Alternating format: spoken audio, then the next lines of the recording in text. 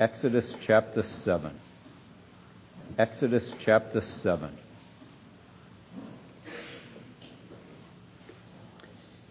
Exodus chapter 7, and we want to begin by reading verses 8 and 9.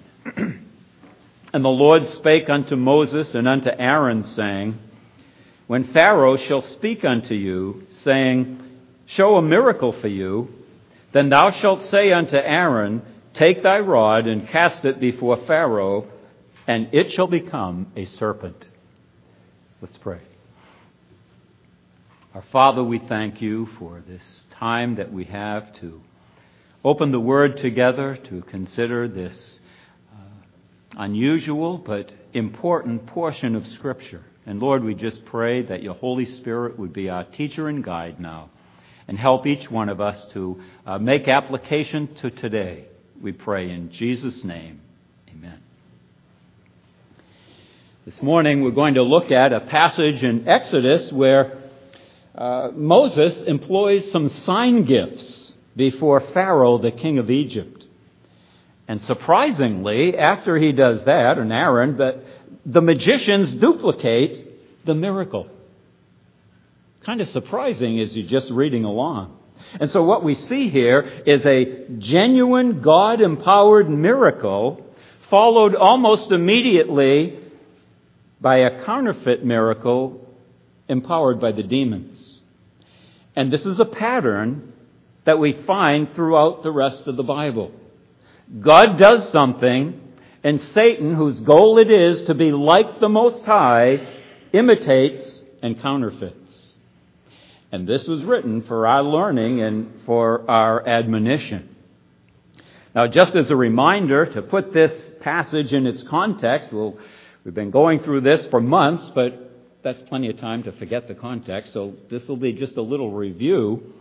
Back in chapter 3, God appeared to Moses in the burning bush and told him that he was going to be the one, hand-chosen by God, to lead the Jews out of bondage in Egypt.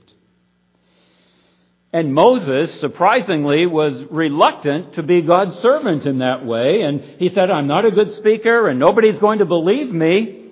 And so God gave to Moses 3 supernatural signs that he was to demonstrate, not before Pharaoh, but before the Jews, to convince them that God had called Moses to be their redeemer from bondage in Egypt.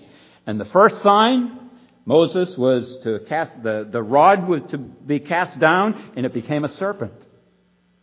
And then the second sign we saw, Moses was to put his hand in his breast, and when he pulled it out, it became leprous, white as snow, and then when he did it again, it was healed. Now this would have been something the Jews and the Egyptians would have been scared to death of, leprosy. You didn't get cured from leprosy. And then the third sign was turning water into blood. Moses was to take pure water out of the Nile River, pour it on the ground, and it became blood. And this is significant because what we see here with Moses and Pharaoh is a clash of kingdoms. The kingdom of light and the kingdom of darkness. The power of God and the power of Satan. And this is unfolding. And remember, the Nile River was worshipped by the Egyptians. It was one of their many gods. And God was going to demonstrate His superiority to the folly of the Egyptian worship system. And so Moses was to take some water from the Nile, which they worshipped, pour it on the ground, and turn it to blood. And this was a sign initially for the Jews, to convince the Jews that Moses was God's man. And then in Exodus chapter 4, Moses and Aaron go to the Jewish leaders and they believed him. They saw the miracles. They bowed their heads and worshipped. And then in chapter 5, we saw that Moses, armed with the very same miraculous power, was then told to go in unto Pharaoh. And he performed the very same miracles, but Pharaoh rejected it. Pharaoh refused to let the Jewish people go. And in fact, not only would Pharaoh let the Jews go from bondage, he made their bondage worse. He gave them extra burdens to perform, assuming that they were idle if they wanted to go worship. And now we read in chapter 7 that now, after the first rejection by Pharaoh rejected Moses, he rejected his demand to let the people go, and he rejected the miracles. Now, God sends Moses right back. And he's armed with these miracles. And this is what we read in chapter 7 and verses 8 and 9. God said to the Lord spake to Moses and Aaron, saying, when Pharaoh shall speak unto you, show me a miracle. Then he was to show them the miracle. And in verse 9, Moses was going to take that rod, cast it down before Pharaoh, and it would become a serpent. And then we read in verse 10, and Moses and Aaron went in unto Pharaoh, and they did so. They did just what God told them. And so the Lord, as the Lord had commanded, and Aaron cast down his rod before Pharaoh and before his servants, and it became a serpent. So here Moses came as the representative of Jehovah God, the great I am. And he presents a demand to Pharaoh, and he gives supernatural authentication of his person and his ministry, authenticated by God himself. And these miracles were to demonstrate that Moses was sent from the Lord, the true and living God. Now, if you flip back to chapter 4 for a minute in verse 5,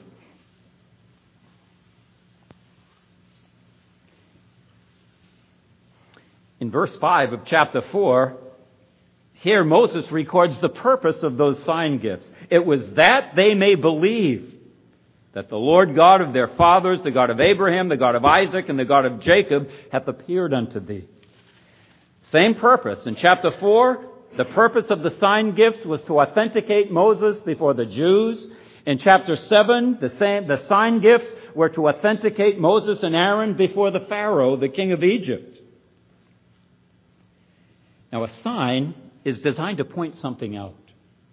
Maybe many of you came here by Route 93. And there are signs on the side of the highway. And you need the signs to let you know it's a warning. It's saying, hey, wake up, here's a sign. It's telling us something that we need to think about. A sign was designed to grab the attention of men. And a miraculous sign was designed by God to capture the attention of men and to make them stop and think, to stand in awe. It was something that was supernatural. It was something that they didn't see every day. If you saw it every day, it would have no value as a sign. And these signs authenticated Moses. And Moses feared that the people wouldn't believe him. So God gave Moses supernatural signs, reasons for people to believe him. They were to authenticate the message and the messenger. That he was the one that God sent, Jehovah God, the great I am, to deliver the Jews from bondage once and for all. Now, some would require a second miracle. Some wouldn't believe just one, so God gave more miracles. And here we have a picture, Egypt. Remember the Pharaoh pictures? Typologically, he was a type of Satan. And Egypt was a type or a symbol of the world system. And the Pharaoh was the god. The Egyptians believed that their Pharaoh was a god and a king. And so the Pharaoh was the god of that worldly system, Egypt. It was a picture of this present world system and the Satan, the god of this world. And so God was trying to get the attention of the king of Egypt. And the reason that he gave Moses and Aaron the capacity to do sign gifts was to capture their attention. Now, supernatural sign gifts have never been the norm throughout the Bible history. As you read through the Bible, there were very rare occasions where we see supernatural things taking place. Now, there were several that occurred. They occurred in clusters, but it didn't happen all the way through the Bible. Signs and miracles were never the norm. However, during certain limited time periods, and in order to accomplish God's sovereign purpose, He used these sign gifts to get the attention of men. Remember when Naaman was healed by Elisha, he said, "Now I know that there's only one God in all the earth." The healing authenticated the messenger. And then in 1 Kings, the woman whose son was raised from the dead by Elisha, she said after this, "By this I know that thou art a man of God, and that the word of God in thy mouth is truth." So the sign gifts were designed to authenticate the messenger and his message. Now let's think for a minute of the supernatural power that was displayed after Moses and Aaron cast down the rod. Look in verse 11. Then, after this supernatural sign gift that came from heaven through Moses and Aaron was displayed before the Pharaoh, who considered himself a god, Pharaoh called the wise men and the sorcerers. Now the magicians of Egypt, they also did in like manner with their enchantments. So notice what we have recorded here.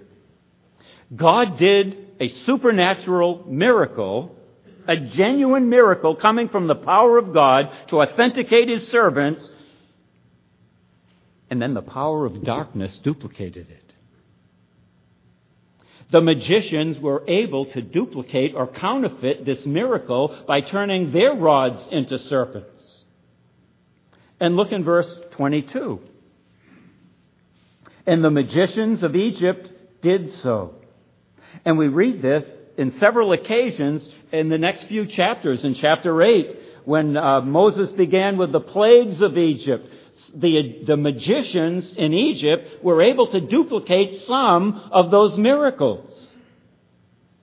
But notice, if you turn to chapter 8 and verse 18. And the magicians did so with their enchantments to bring forth lice, but they could not.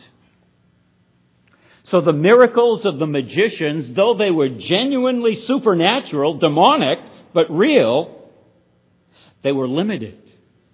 And they could not continue to duplicate and counterfeit everything that God was doing. And notice in verse 19 of chapter 8, then the magicians said unto Pharaoh, "This is the finger of God.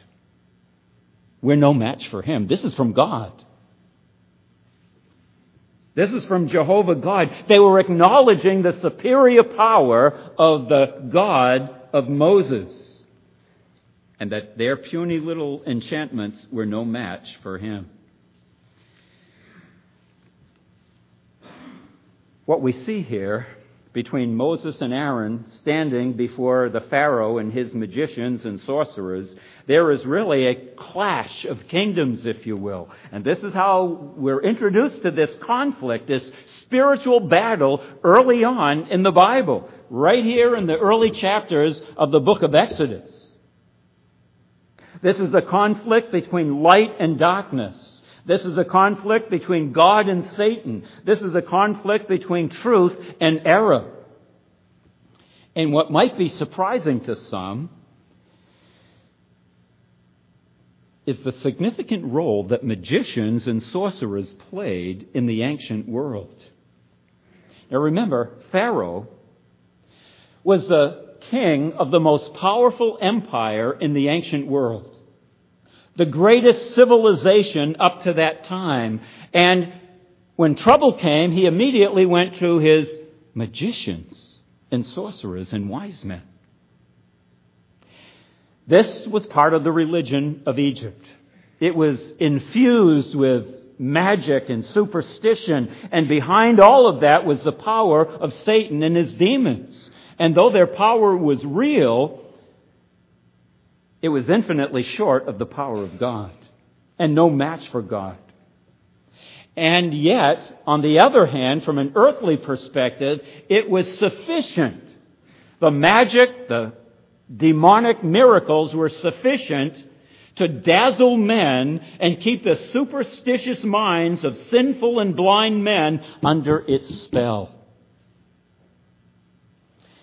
And it's surprising how often we see this in the Bible.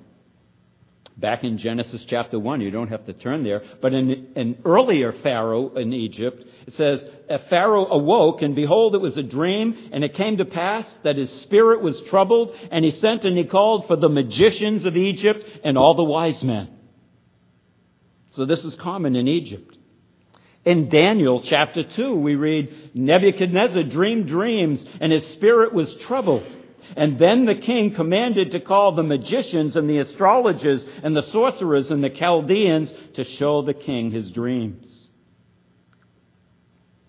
It was very common in the ancient world. Forbidden in the book of Leviticus, it was forbidden by the Jews to be engaged in witchcraft or sorcery or magic.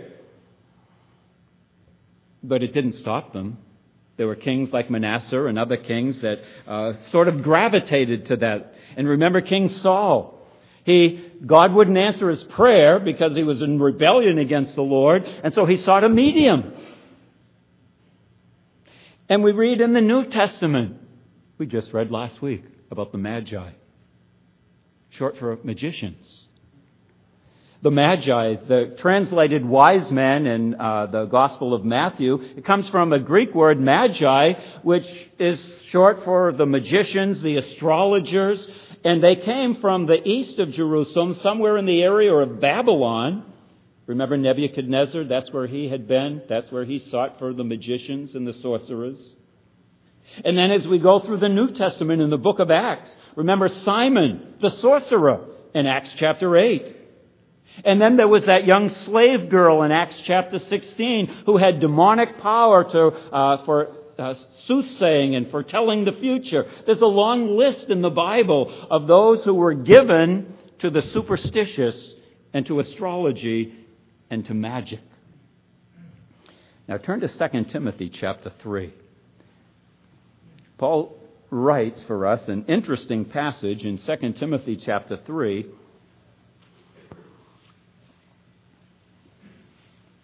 In verse 8. Now, Paul is writing about the spiritual, moral decline in the last days, and one of his illustrations is found in verse 8, where he says, Now as Jannes and Jambres withstood Moses, so also do these resist the truth.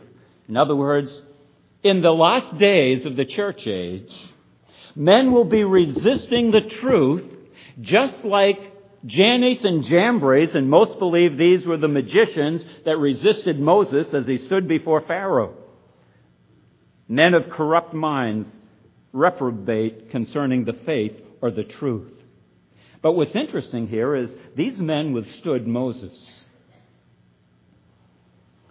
Now we're not told their names in the Old Testament, and either these names were passed down orally by tradition and happened to be accurate, or there are extra biblical books with their names in it. Paul may have taken those names from that book, knowing that they were accurate, and recorded them in the Bible for us. But either way, what we have here is a description of the fact that the Apostle Paul tells us that these were real men that withstood Moses. And they had real demonic powers behind them. And now Paul is warning us that in the last days, that the doctrines of men will be doctrines of demons. Demonic power. And they're withstanding the truth. They're in opposition to the truth, just as it's always been. There's always been this clash between light and darkness. And just as these men withstood Moses, we shouldn't expect anything different today.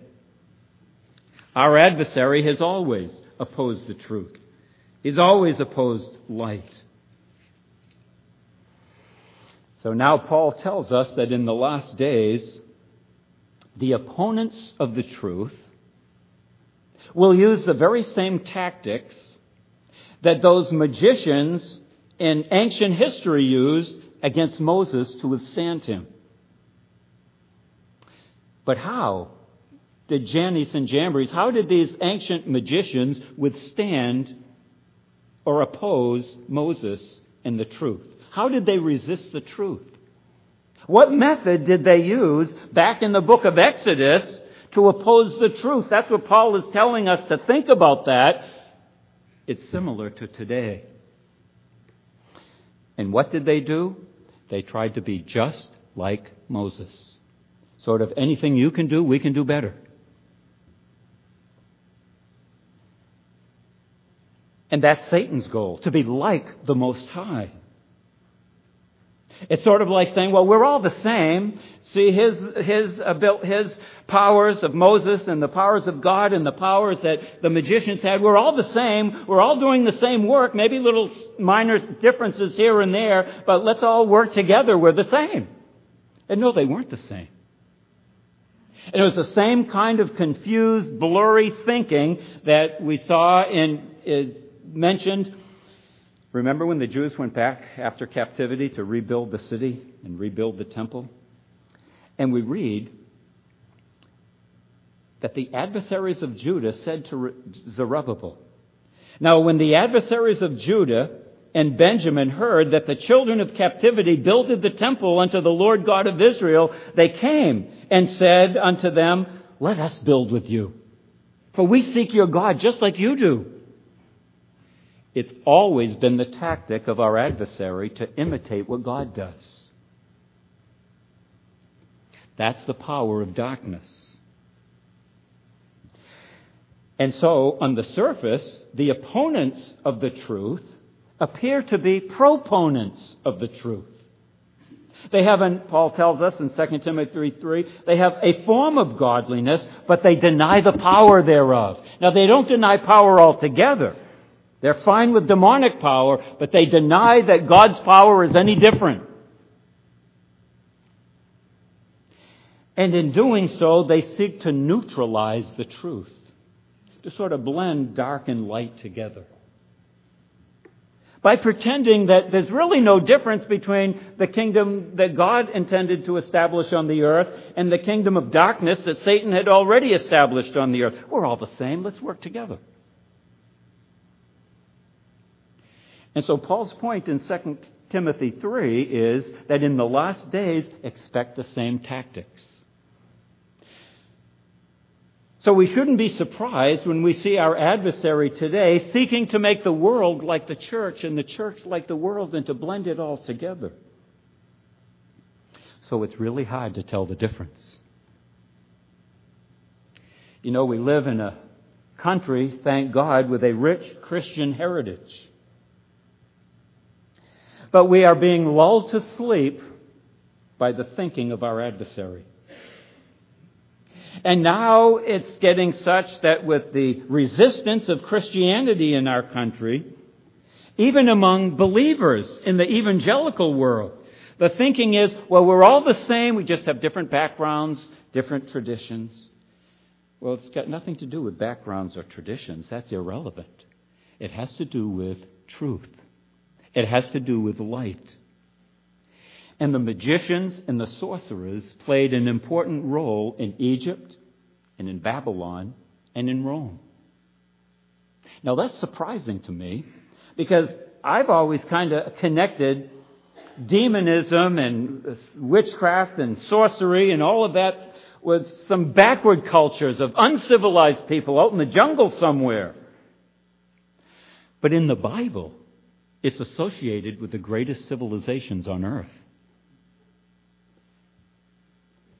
And in fact, as we go on into the book of the Revelation, we discover that this kind of demonic activity and deception and supernatural powers are going to flourish in the tribulation period and under the revived Roman Empire of the last days. Amazing that this kind of demonism and darkness is going to so dominate the future culture and civilizations. Turn to 1 Timothy chapter 6. 1 Timothy chapter 6. Jannes and Jambres resisted Moses. They opposed Moses. They tried to look like they were the same, but they were really enemies and they were opposing him. And here Paul tells us in 1 Timothy chapter 6 and verse 12, our responsibility in these days in which we live is to fight the good fight of what? The faith. There's a definite article before that word faith, which indicates the faith, which is a New Testament description of the body of Christian doctrine. That we are engaged in a battle for the truth, for light, for the faith. And that means that doctrine matters. It always has, it always will. It was withstood in the days of Moses by the magicians. They resisted the truth. They promoted an error. They were promoting darkness. And remember the typology here. Egypt was a picture of the world, a type of the world system. And Moses represented Jehovah God, God's people. And there was a clash. They did not blend together. There was a clash. There was a warfare. And what we're going to read about in the next chapters in the book of Exodus is all-out warfare between God and the power of darkness in the world's greatest civilization at the time.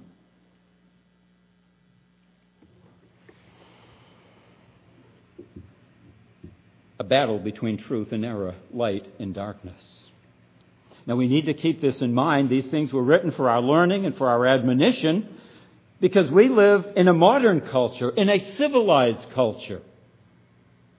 In a civilized culture that is fast rejecting every last vestige and connection to Christianity that remains.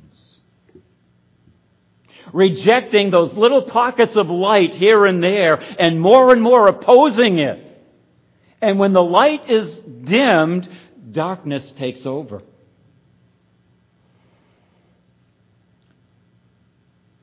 In the last generation or two, probably all of us, more so the younger folks, the world system has been grooming us gradually to see things not as right or wrong, light or darkness, truth or error, but to see everything as a blurry kind of gray. Grooming us to be scared to death of making a value judgment and say this is true and that's error. And I suppose if the world's present philosophy were a religion, its greatest sin would be dogmatism, taking a stand for the truth. That's taboo today. You don't do that in polite circles anymore. And in our postmodern, multicultural, PC world, where everybody's views and everybody's religion and everybody's philosophy and everybody's view of truth is to be considered of equal value.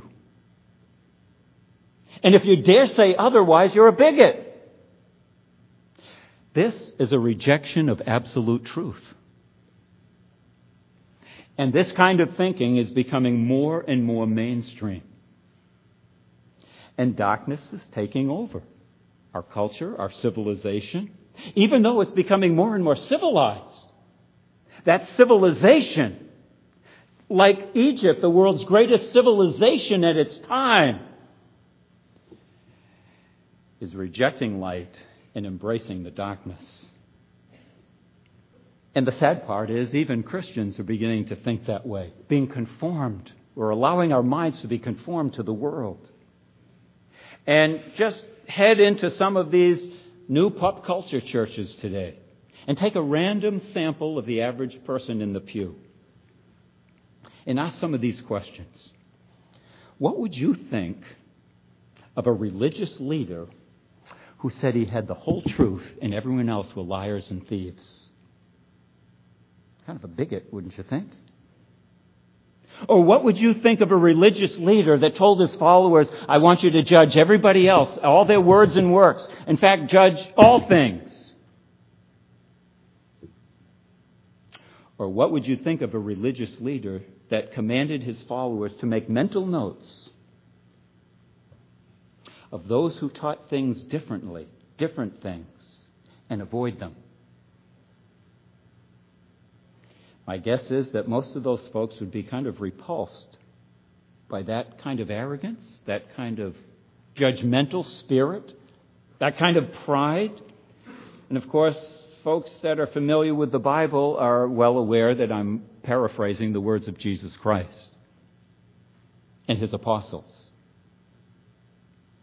And my point is that there's always been a conflict between truth and error. And that's the battle that we're to be engaged in.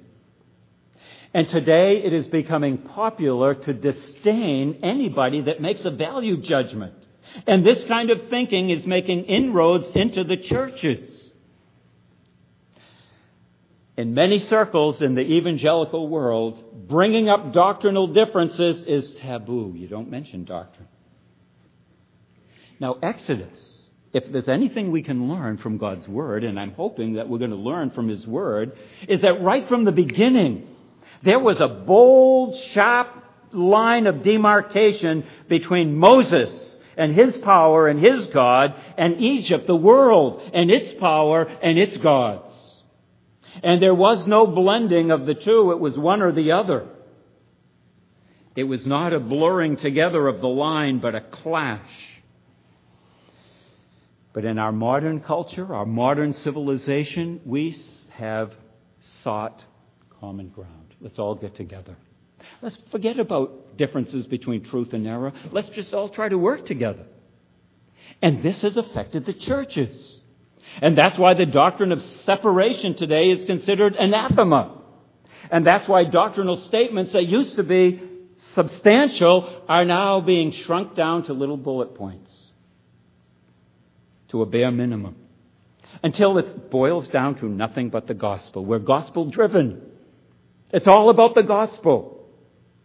Which means those other things that divide in Christianity are of no value. With that, forget about that. Let's just be all about the gospel. You know what the devil's next step is? Then you don't understand what the gospel is. It's a rejection of light, little by little by little. And Exodus teaches us that it's really nothing new. Moses brought light to Egypt, and the darkness hated the light, and they rejected the light. Jannes and Jambres resisted the truth. Pharaoh stubbornly opposed God's will and rejected it. And if we're going to be valiant for the truth in the last days, Paul tells us in 1 Timothy chapter 3, don't expect anything different today. Now think about signs and wonders in the church age. Did you know that in the early days of the church, God gave supernatural signs to the believers in the church? They were genuine. Tongues, healings, miracles. But remember that signs and miracles were very unusual throughout the Bible. There were clusters of them here and there, but it was not the norm. And in particular, there were clusters of miracles when a dispensation was changing from one age to the next. Now, guess what was happening? Moses lived in the dispensation of promise. And it was about to change to law. And during that dispensational transition, there were clusters of miracles and signs, plagues. And in the early church, when the dispensation of law was coming to an end and the church was beginning, God gave supernatural sign gifts and miracles, and there was a cluster of them at the beginning. And there was a purpose for that, to authenticate the new messengers and the message. But it was never intended to continue through. Just like God gave manna from heaven while they were in the wilderness, but Jews have to work for their bread today. It doesn't fall out of the sky. God performed miracles for a certain limited time and a limited purpose. And yet, what do we see in the church age? Our adversary counterfeiting miracles. Satan's goal has always been to be like the Most High God. Paul warned the Corinthians that false apostles, they were deceitful workers, and they transformed themselves into the apostles of Christ, even though they weren't. Back in the 1960s, in the United States, a movement started in California. We refer to it as the charismatic movement. And initially, they started imitating and mimicking the supernatural sign gifts that God gave as the dispensation began. And they all ceased, Paul tells us. Those sign gifts ended, but this group wanted to revive them. because they love the supernatural and the mystical and the superstitious and to see something. Well, that was always considered kind of a fringe group, the charismatic movement, but not anymore. Since the 1960s, that fringe group has gradually worked itself into mainstream evangelicalism. And even though there always used to be, just like in the days of Moses, a clear line between Moses and his miracles and the magicians and their miracles, there was always a clear line of distinction between the charismatics, who are considered a fringe group, and the evangelicals and fundamentalists. There was a line. But now they're becoming mainstream. The charismatics are.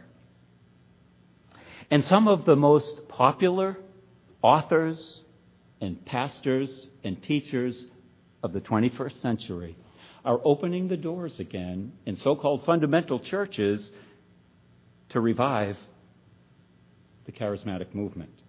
John Piper, he said, and I'm quoting, "I am one of those Baptist General Conference people who believes that signs and wonders and all the spiritual gifts of 1 Corinthians are valid for today and should be earnestly desired." One of the most popular authors today, and everybody's reading him. Now, thankfully, I've criticized John MacArthur in the past when it was necessary, like Paul had to confront Peter. But thankfully, John MacArthur is the only one in the New Calvinist that seems to be taking a stand against this. And in the New Calvinist movement, where they've opened the doors wide open for charismatic, what we would call charismatics and non-charismatics, John MacArthur is saying, wait a minute, there's something wrong here. And he's created a stir among the New Calvinists. And the Gospel Coalition and Together for the Gospel, they've left the door wide open. And they're so popular even in fundamental circles today. But here's what they've done, very clever. Because since 1960, most evangelicals and fundamentalists have associated the charismatic movement with something that's kind of wild and fringe and far out, they've decided to change the name. Instead of calling them charismatics, they call themselves continuationists, which means the sign gifts and miracles and powers continue right through this entire age. And those who don't believe that are called cessationists. And then we have the Sovereign Grace churches, wildly popular with their music. Let me read the first sentence above their doctrinal statement. This summarizes who they are. It says, "We are evangelical, reformed, and continuationists." And a lot of folks would just blur right over continuationists and not associate it with what it really means. And they're pushing and promoting all kinds of music today, and don't think for one split second that they're not infusing their music with their doctrine and their charismatic outlook. And so what we're seeing today is this charismatic worship has become the norm. Charismatic music is becoming the norm. Now charismatic sign gifts are becoming the norm. And taking over. Well, we just slept. It happened right under our noses. Now guess what?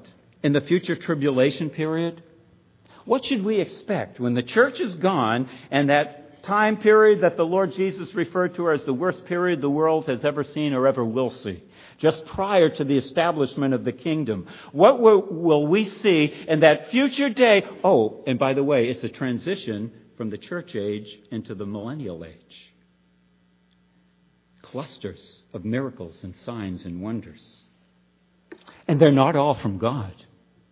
Paul tells us in 2 Thessalonians, when that wicked one shall be revealed, whose coming is after the working of Satan with all power and signs and lying wonders with all deceivableness and unrighteousness. Doesn't sound good. Miraculous signs accompanying the Antichrist, and he deceives the world. Right after that, he says, and God shall send them strong delusion that they should believe a lie. In other words, God's allowing that. If men don't want the truth, God will allow them to embrace a lie. Jesus said the same thing in Matthew 24. There shall arise false messiahs and false prophets who shall show great signs and wonders, if it were possible, that they should deceive the very elect. And then in the book of the Revelation, we have this repeated. The prophet that comes alongside the Antichrist. It says of him that he doeth great wonders. He makes fire come down from heaven, and he deceives them that dwell upon the earth by means of the miracles which he had power to do in the sight of the beast, the Antichrist. And on it goes. The ability to perform a miracle doesn't mean that God's in it. It may be real, but it could be demonic. And we've looked this morning at some miracles and signs and wonders. And that leads us to the only thing that's going to protect us in this very confusing age in which we live. So confusing, blending everything together. It's trying to extricate the truth from error is a full-time job.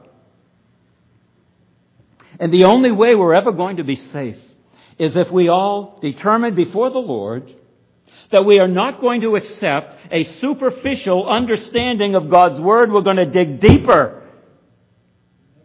And you're not going to be safe. You're not going to be protected against the wiles of the devil if all we have is a shallow understanding of the gospel and a few things here and there, but none of those matter too much because as long as they know Jesus, that's all that counts. No, it isn't. Don't be satisfied with milk. Demand strong meat.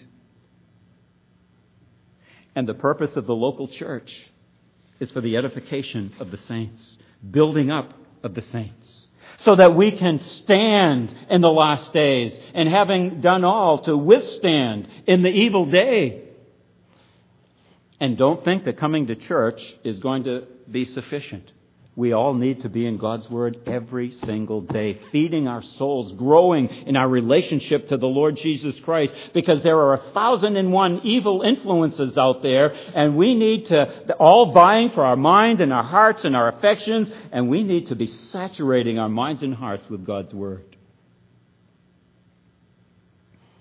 In 1 Timothy, a book where Paul warns about the last days, he says, in the latter times, some shall depart from the faith, giving heed to seducing spirits and doctrines of demons. Civilized cultures of the last day are going to be saturated with doctrines of demons, a way of thinking that is totally contrary to light. It's a darkened way of thinking, a godless way of thinking. And that's why Paul says, until I come, give attendance to reading, to exhortation, and to doctrine. Doctrine's almost a dirty word in some circles in the evangelical world. We should love it. It's another way of saying the truth. We should love the truth. Besides, Jesus Christ said, I'm the truth. I mean, He's the truth. Paul said to Timothy, take heed to yourself and to doctrine. Continue in them. For in doing this, thou shalt save thyself and them that hear thee. So those pastors that preach the truth and warn against error, Paul says that's a good minister of Jesus Christ, nourished up in the words of faith and good doctrine. And when that takes place and people receive the truth, they are safe. They are safe from being wooed away and drawn away into error. We still live in a clash of worlds between the power of God and the power of Satan. And as believers, God owns us. We are His own sons. And He wants our affection. He wants our minds. He wants our hearts. He wants our will. He wants us in total surrender to Him. And we can understand that and appreciate that. And then we go out into the world and we're being torn and pulled in all different directions. It's the same battle that Moses experienced when he was resisted by Jannes and Jambres. Paul says it hasn't changed. It is intensifying in the day in which we live. And that's why more than ever we need to put on the whole armor of God and give attendance to reading and to doctrine. And when that's the case, we won't get drawn away. There's our safety. God has provided safety for us. But our responsibility is to feed our souls with God's Word, saturate our minds and hearts with it so we're not hoodwinked by those who come along with the Bible and say some sweet words. God help us. Let's pray. Father, we thank you for your Word. We thank you, Father, for the revelation of the spiritual reality of the day in which we live. And Lord, we pray that you would help each of us to learn of you, to know you in a deeper and a richer way, to know your word fully and never settle for milk, never settle for a superficial understanding of it. But Lord, help us to be students of your word, that we could stand and shine as lights in the midst of darkness, that others might come to know our Savior. And we'll thank and praise you for this. In Jesus' name, amen.